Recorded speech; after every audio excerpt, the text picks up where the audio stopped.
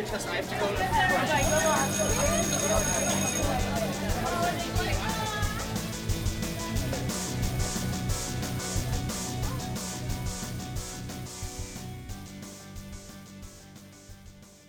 Hi, and welcome to School of Sports.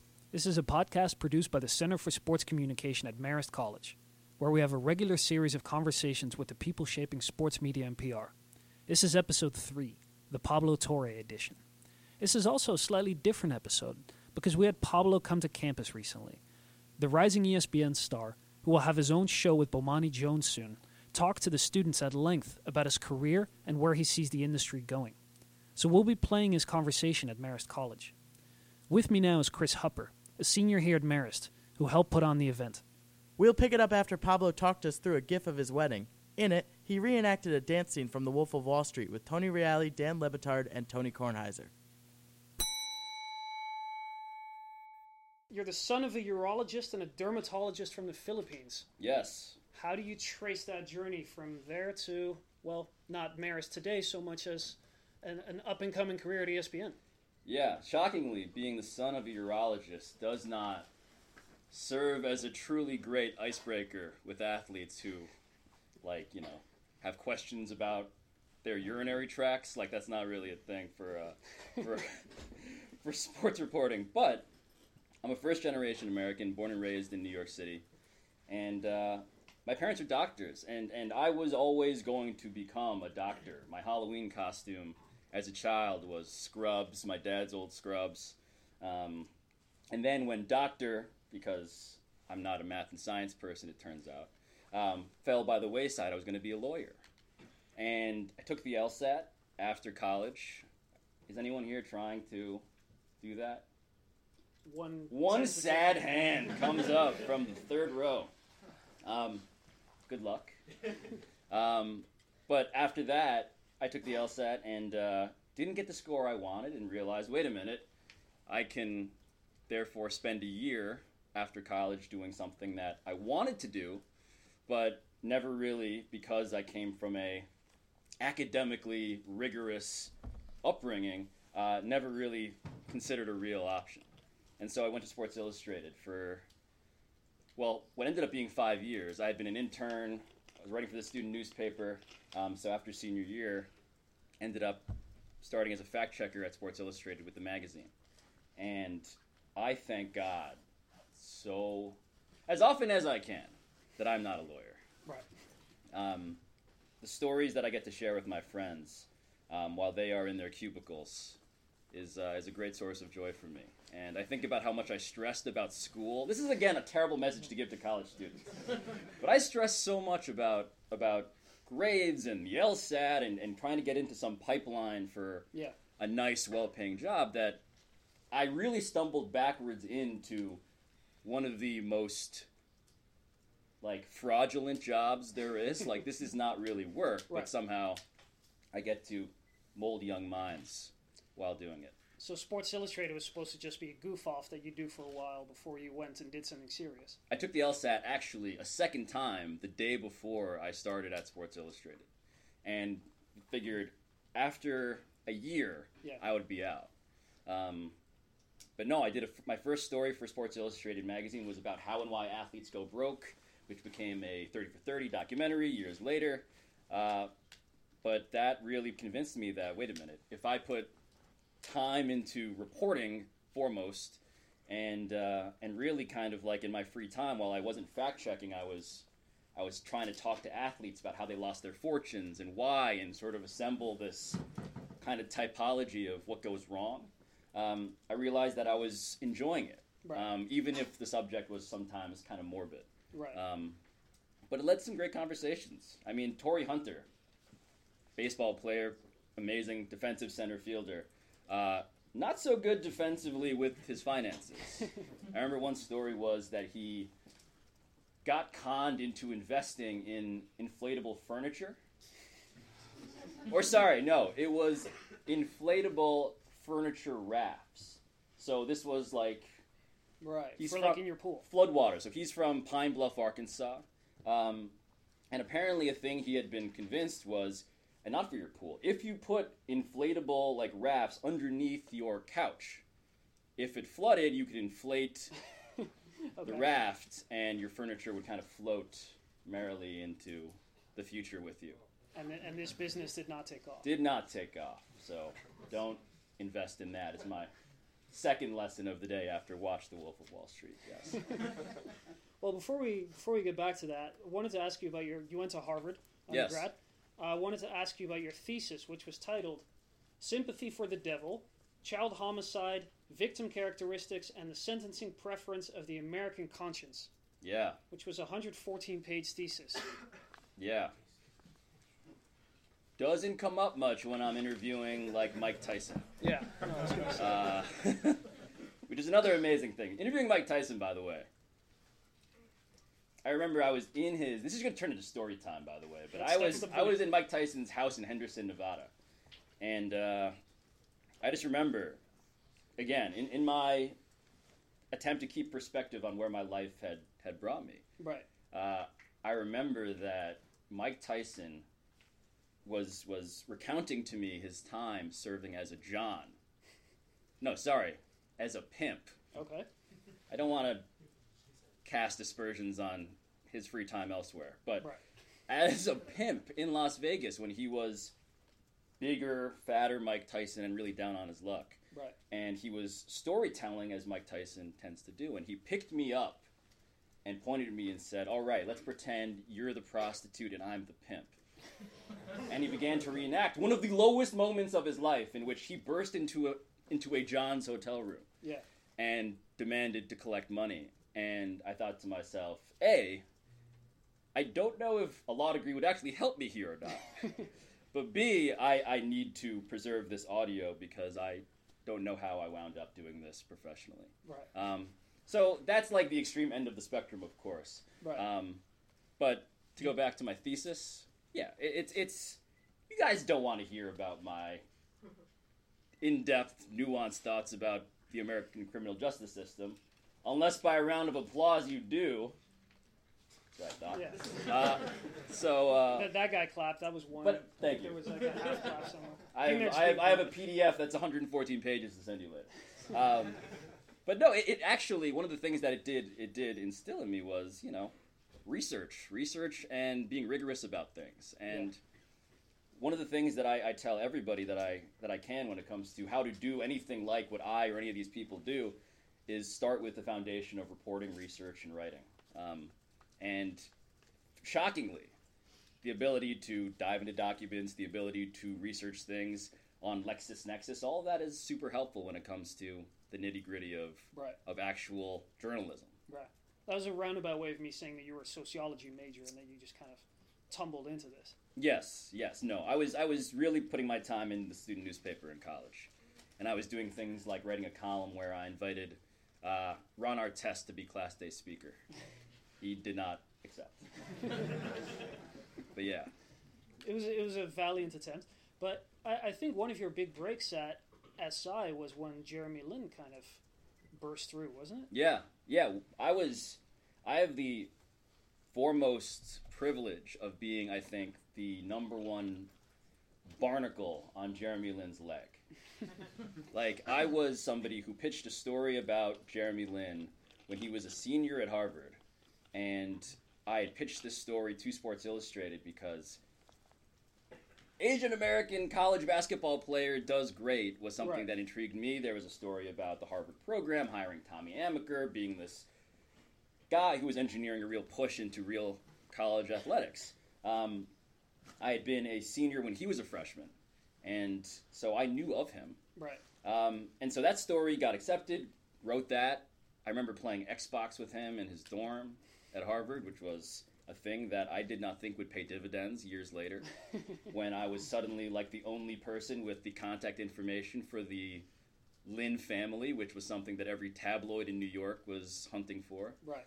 But so that was before he was a sensation. You were just hanging out with him. Yes, Yeah. And that was in 2010. And so 2012, I mean, from my perspective, I am an Asian American dude who went to Harvard, who had interviewed this kid, and grew up a Knicks fan.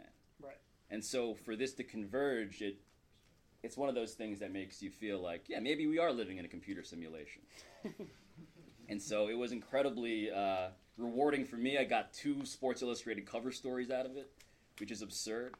But until now, until this month, it remains, I think, the most joyous experience for Knicks fans in like the last, now almost 20 years. Until, of course, Kristaps Porzingis breaks his leg, which... Any day now. Any day now. He missed last night's game, and that's always encouraging. So how'd you wind up going from SI to ESPN? And going from being a full-time writer to being on TV? Yeah, so ESPN hired me 5 years ago, but my first television experience was when I was at Sports Illustrated in 2008. And when you work at any of these media companies in New York, one of the things that's funny about TV is these cable news channels, which are very close to where the Sports Illustrated offices used to be, would need people to plug in for the news cycle. So one example is the Olympics. 2008 Beijing Olympics, Michael Phelps is the biggest story on the planet. Right. Everybody at Sports Illustrated at the time who knows anything about Michael Phelps or swimming or the Olympics is in Beijing. Right. So it's really hard to wake up someone who is across the world to do some hit, a hit being an appearance on cable news. Right. But we got a call, and the first television appearance I ever did was on The O'Reilly Factor with Bill O'Reilly. Rest in peace to the show, not rest in peace. So that was the first thing, and I remember cramming, like studying for this thing. I was, much like you guys do, like frantically Wikipediaing like biographical facts about Michael Phelps, learning about swimming, learning about the Olympics. And at this point, I'm not an Olympics expert, but this is sort of the thing you get thrown into. And right. I'm not going to say no. My employer wants me to do this. And I realize as I walk into the studio and I sit across from this cinematically intimidating man that I'm just going to be lectured about Bill O'Reilly's high school swimming career by Bill O'Reilly. Bill O'Reilly swam, apparently. He grew up in Long Island, huge swimmer, had many thoughts about what made Michael Phelps great. He also went to college here. Did he really? Yeah. Right? Yes. Yeah. Anyway, carry on. I feel like a chill just ran through the room and up my spine. It's nuts. Say what you want. Rick Smits and Bill O'Reilly. That's that's a real rainbow coalition that I can appreciate. But no, it was one of those lessons that told me, A, when it comes to being on camera in any sense, because I then watched the clip back later, and I realized there are a lot of two shots here, which is to say 2 people on camera at the same time. And it was Bill O'Reilly being himself, yes, and me being myself, which is to say being very meek and listening to Bill O'Reilly with a very terrified look on my face. So when you watch like First Take or any of these shows now, I encourage you as a matter of journalistic education to pay attention to the faces of these people when they are not speaking. Because they emote, they are actively listening, right. And not until you find yourself looking like this and like blinking a lot into a camera that you don't realize is watching you, do you realize, oh yeah, there is a bit of theater. Like I'm doing right now. Absolutely. Yeah. You're doing, I'll give you like a B+ right now. I'll take it. But no, there's a real theater and performance to being on camera. And so from there, it sort of felt like if you throw me into a deep pool, I'm at the very least going to float. And so, yeah, from then on, they trusted me enough to go on other channels. And so, long story short, 5 years ago, ESPN came to me and wanted to hire me as a writer, and not for TV. Right. But I had the intention from the beginning that I think I can do this, and it was sort of my goal in my attempt to, like, future-proof my career, my livelihood, to prepare for whatever was coming next with the great disruption that's come to the media writ large in our world. Yeah. That being on camera and being able to do that was important. So that was kind of a different sort of law school where it was just something to fall back on just in case. Yeah, it was the thing of, it seems like getting to learn how to do different things is going to be really helpful. And that sounds trite, but it is actionable information. And so for me, that meant getting on the Sports Reporters, which is the first TV I'd ever did for ESPN. And again, more lessons learned, like, iron your shirt. That would have been helpful. Yeah. That's why I'm wearing a jacket. Yeah, right.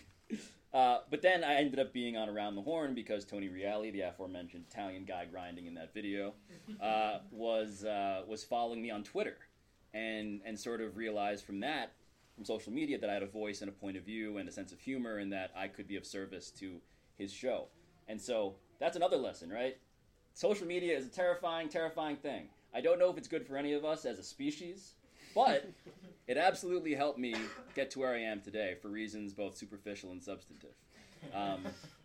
And I would be very, very remiss and hypocritical to not acknowledge that in a world in which we are personalities, right, and we have to express thoughts beyond just what we report and write about, that was super helpful in terms of exposure. And yeah, that's something that I think I was one of the first wave of people to kind of... Bomani Jones, my co-host of this TV show forthcoming next year, was another guy who really used technology and social media to his advantage in terms of being a commodity, being a person who maybe had an authority based on their cleverness, based on whatever else, that was worth listening to. So you kind of bounced between shows. You did and still do Around the Horn and Pardon the Interruption and Sports Reporters, rest in peace. Rest in peace, yes. Sports Nation, highly questionable, and Olbermann. Yeah. Rest in peace. Yeah. What was that like, sort of doing so many shows, sort of rotating between them and maybe not having as much of a fixed home? Yeah. The fill-in life is not a bad one. So it turns out that all these fancy TV hosts you may watch on sports television take vacation. And when they take vacation, they got to put another warm body in the seat. Right. And my body was reasonably warm. And so filling in for any of these people was a tremendous, honor, A, another intimidating learning experience, B, but it also meant that they were trusting me to do things beyond my immediately obvious skill set. Right. So filling in for Keith Olbermann and doing a monologue when he had this ESPN show, which, again, is now dearly departed, that was insane. It was insane for me to even believe that was something that I would reasonably expect to be doing. But I think that the ability to host, it's another facet of this job that has ended up, being my full-time job as of 2018, really. But I loved it, man, because you got to get an education.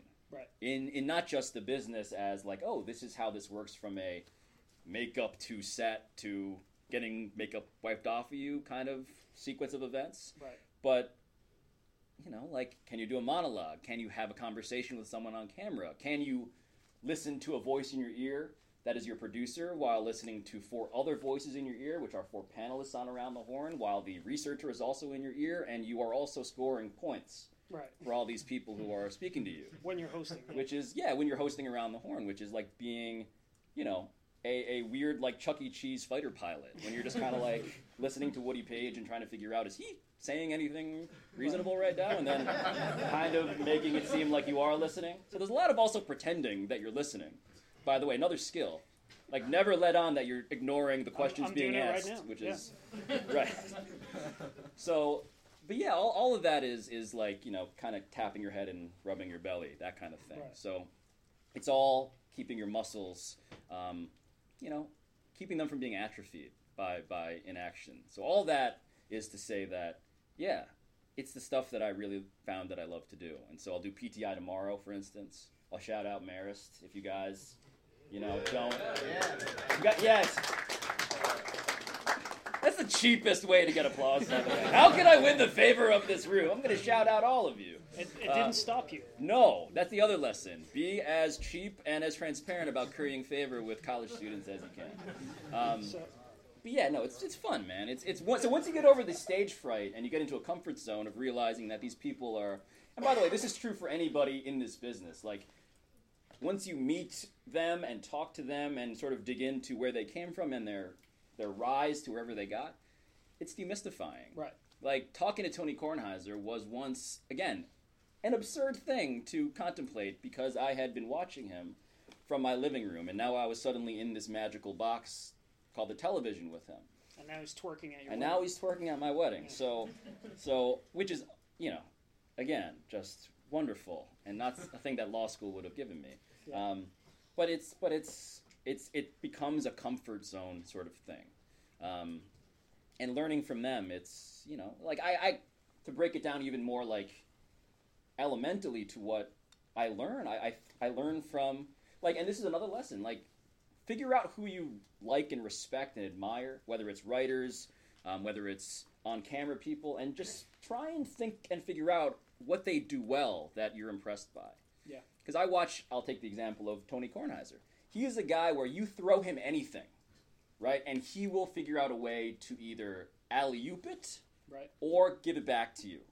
And he keeps the conversation moving. And that's one of those things where dead air, is one of the more awkward things that you can be guilty of. And if you have a guy who has the sensibility of a point guard and can keep the ball moving, and you trust to both throw passes to you and finish them himself, I think about that and I marvel at that still.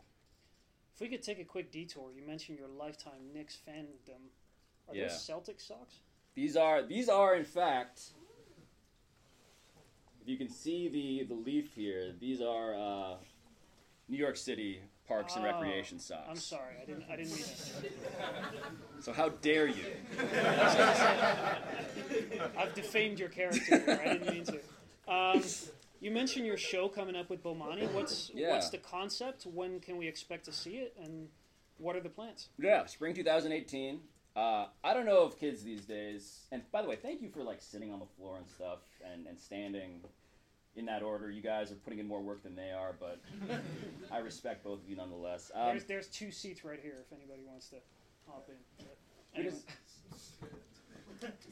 Don't be ashamed. Do not be ashamed. Right here.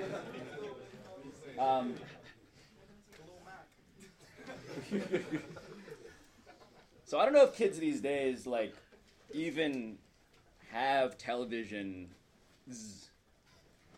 have cable TV subscriptions, but we will be hosting a linear television show, which is to say it'll be on ESPN 1. It'll be from 12 to 1 p.m. Eastern on weekdays, starting in spring of 2018. Are you guys up by then? By noon? Just try to be.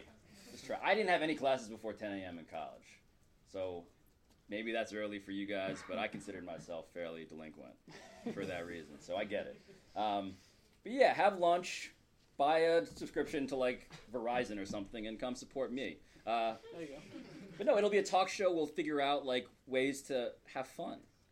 One of the things that I want, and I think Bomani and I both have this gear where we are in a time when, I used to say this before 2017-16, and now it's really just all up in our faces, but I used to say that sports is America's town hall. It's where we get to hash out issues of race, of politics, of all these really serious things, under the kind of guise that, because it's sports, we're going to get people to the table who we otherwise would not be able to really have dialogue with. Right.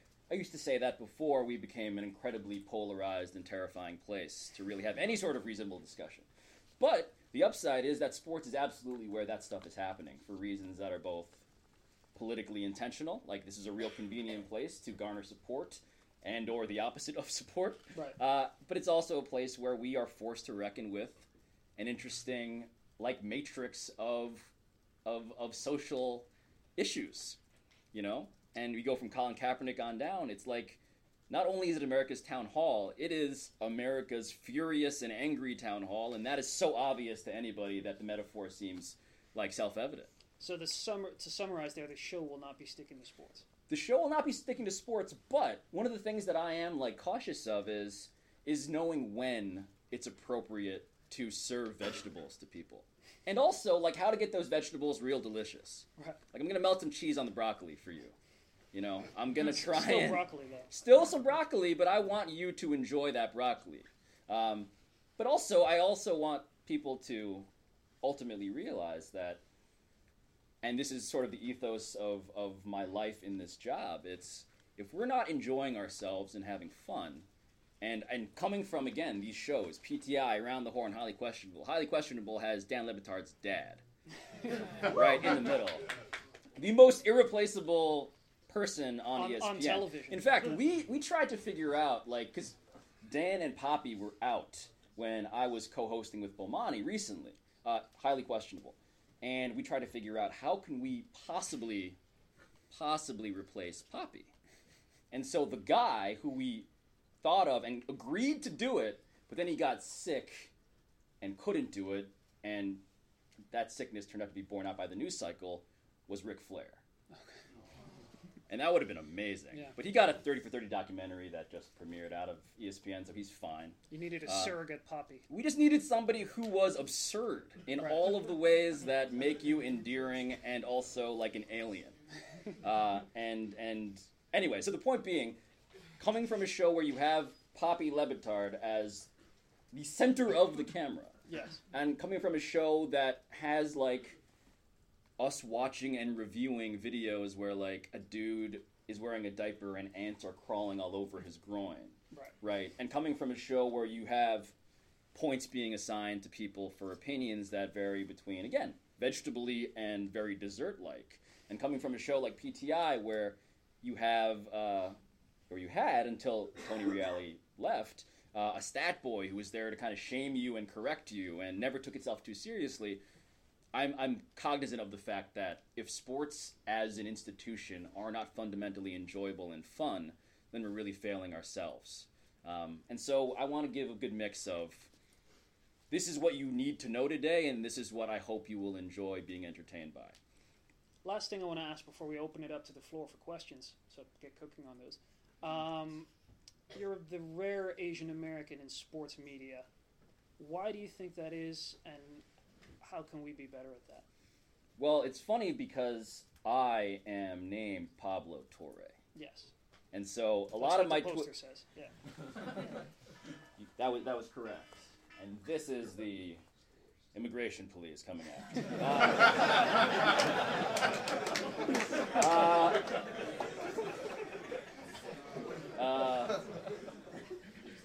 It's funny because I operate in a space where people on Twitter, like, and again, Twitter is like this, it's this inbox that has fueled my career on the one hand, but on the other hand, like, you know, we used to, I don't know if you guys were telling each other this, but in our business, like we used to say, don't read the comments. Right.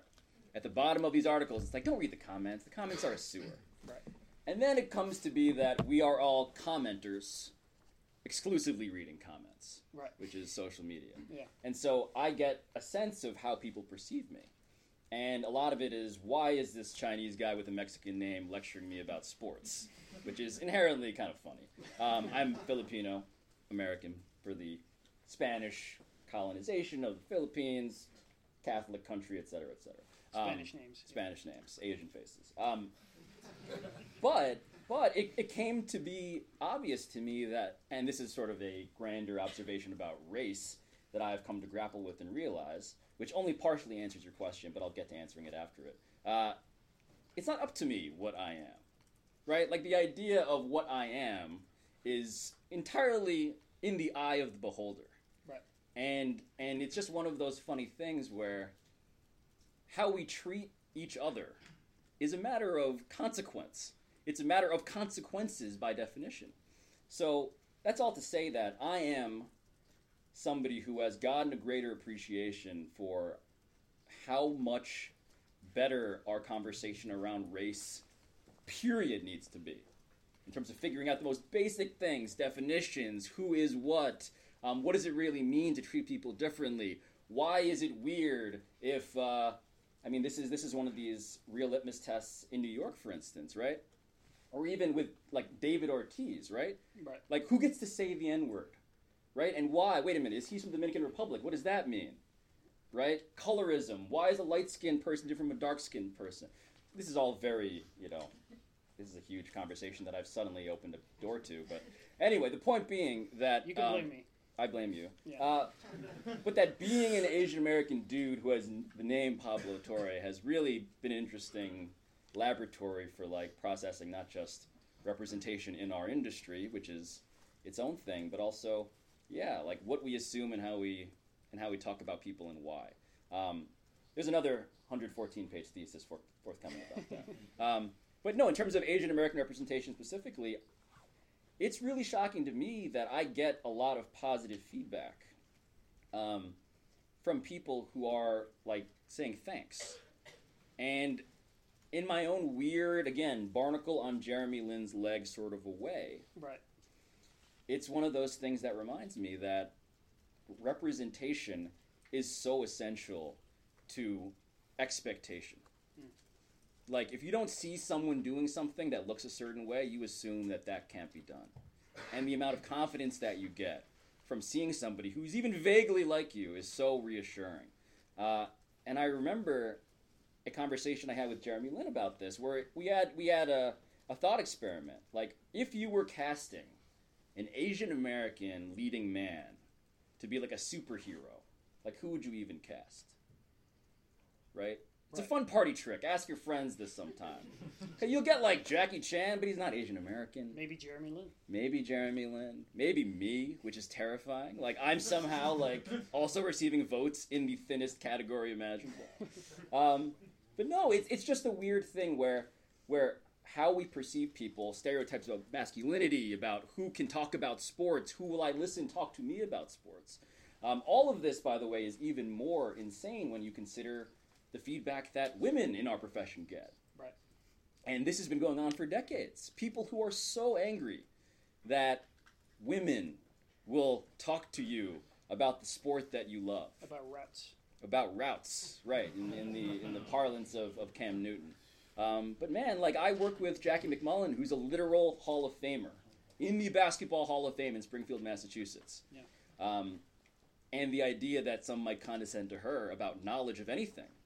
It's like, don't let your perceived rarity in a space, in a business, in an industry prevent you from preparing yourself to answer harder questions than others might get. But also don't prevent that from letting you do what you want to do. So in any tiny way that I am responsible for easing the anxiety of someone who wants to do this job, I am profoundly grateful that that's even a thing that I could help with. So, Chris, you were there. You were a big part of it. What did you think of the event, and what did you think of the things Pablo had to say? I thought the event was fantastic. It was definitely one of the better events that we've put on here at the Center for Sportscom. And I thought most of it was Pablo Torre and how detailed he was with his answers. You would ask just a simple question, and he'd give you a 10, 15-minute answer. He's a really bright guy. It's clear that he thinks about this stuff like at an incredibly deep and cerebral level. Yeah, and I don't know if we've cut it in the podcast or not, but one of the questions in the Q&A was about that Sports Illustrated boxing article that he had read, and he said it was one of the best pieces of writing he's ever had, and he had to write about boxing for Sports Illustrated as well. One of the things that gets me excited, Chris, about his show is that in a lot of ways, Pablo is different from other sports writers and sports commentators. He's very different from all the other voices you hear on television because he thinks so much more deeply, it seems, and he can convey those thoughts where I really hope that he and Bomani turn on create a show that's just kind of is going to change the paradigm within the industry. Yeah, and what I like about Pablo Torre is he has the perfect mixture between sports and politics.